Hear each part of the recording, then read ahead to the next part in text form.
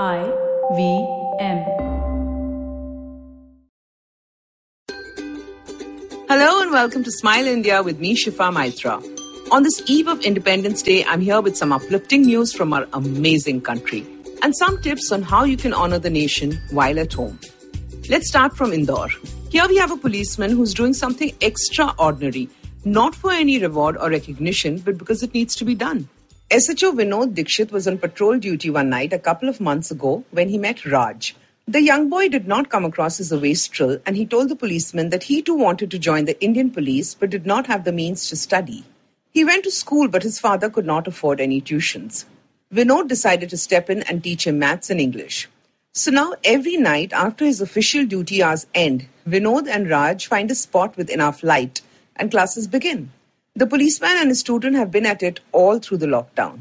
I know we all respect our police force so much more after we've seen them leading from the front for the last 6 months.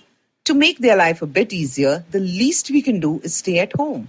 And when we do go out, ensure your mask is on your face and not on your chin. Once things get better, I'm heading to Kochi to meet Aditya.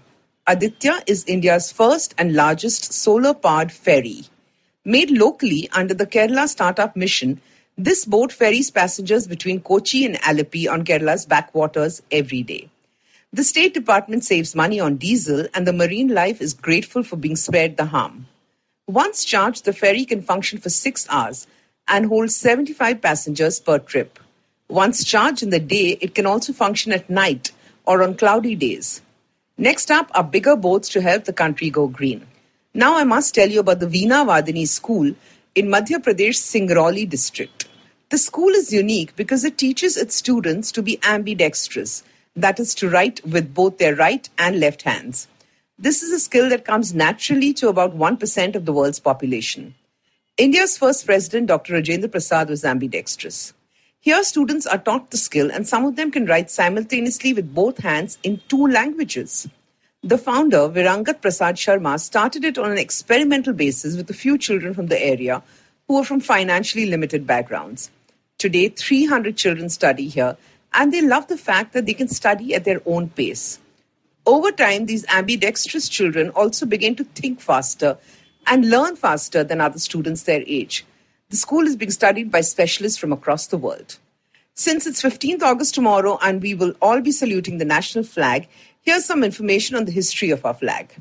A flag was first created by Indians during the uprising against the British in 1857. A national flag was designed in 1904 by Sister Nivedita, a disciple of Swami Vivekanand. It was meant to unite the country. In 1906 came the next flag, which had 3 colors, but did not look like the Tiranga we know today. Designed by Sachindranath Bose, it was saffron, yellow and green with Vande Mataram inscribed in the center. Over the independence struggle, the flag kept changing till finally it took the design that we now know. In 1931, the Swaraj flag was adopted. It had Gandhiji's chakra in the center. In 1947, the Dharma chakra of Emperor Ashoka, which is commonly referred to as the Ashoka chakra, replaced the spinning wheel. And as we spend Independence Day at home, here are some fun things to do. Check out the O Bandiya anthem online, sung by 115 school kids from their homes. Catch some great films on India available free till Independence Day on NFDC's Cinemas of India website. Listen to patriotic songs on TV, radio, or any of the streaming platforms. And remember to be vocal for local in all those SMSs that you send. If you like this podcast, don't forget to check out other interesting podcasts on IVM Network. You can listen to us on the IVM Podcast app or ivmpodcast.com. You can also follow us on our social media. We are at IVM Podcasts on Twitter and Instagram. If you want to reach out to me, it's at Shifa Maitra on Instagram and Twitter. I will see you soon with a new episode of Smile India.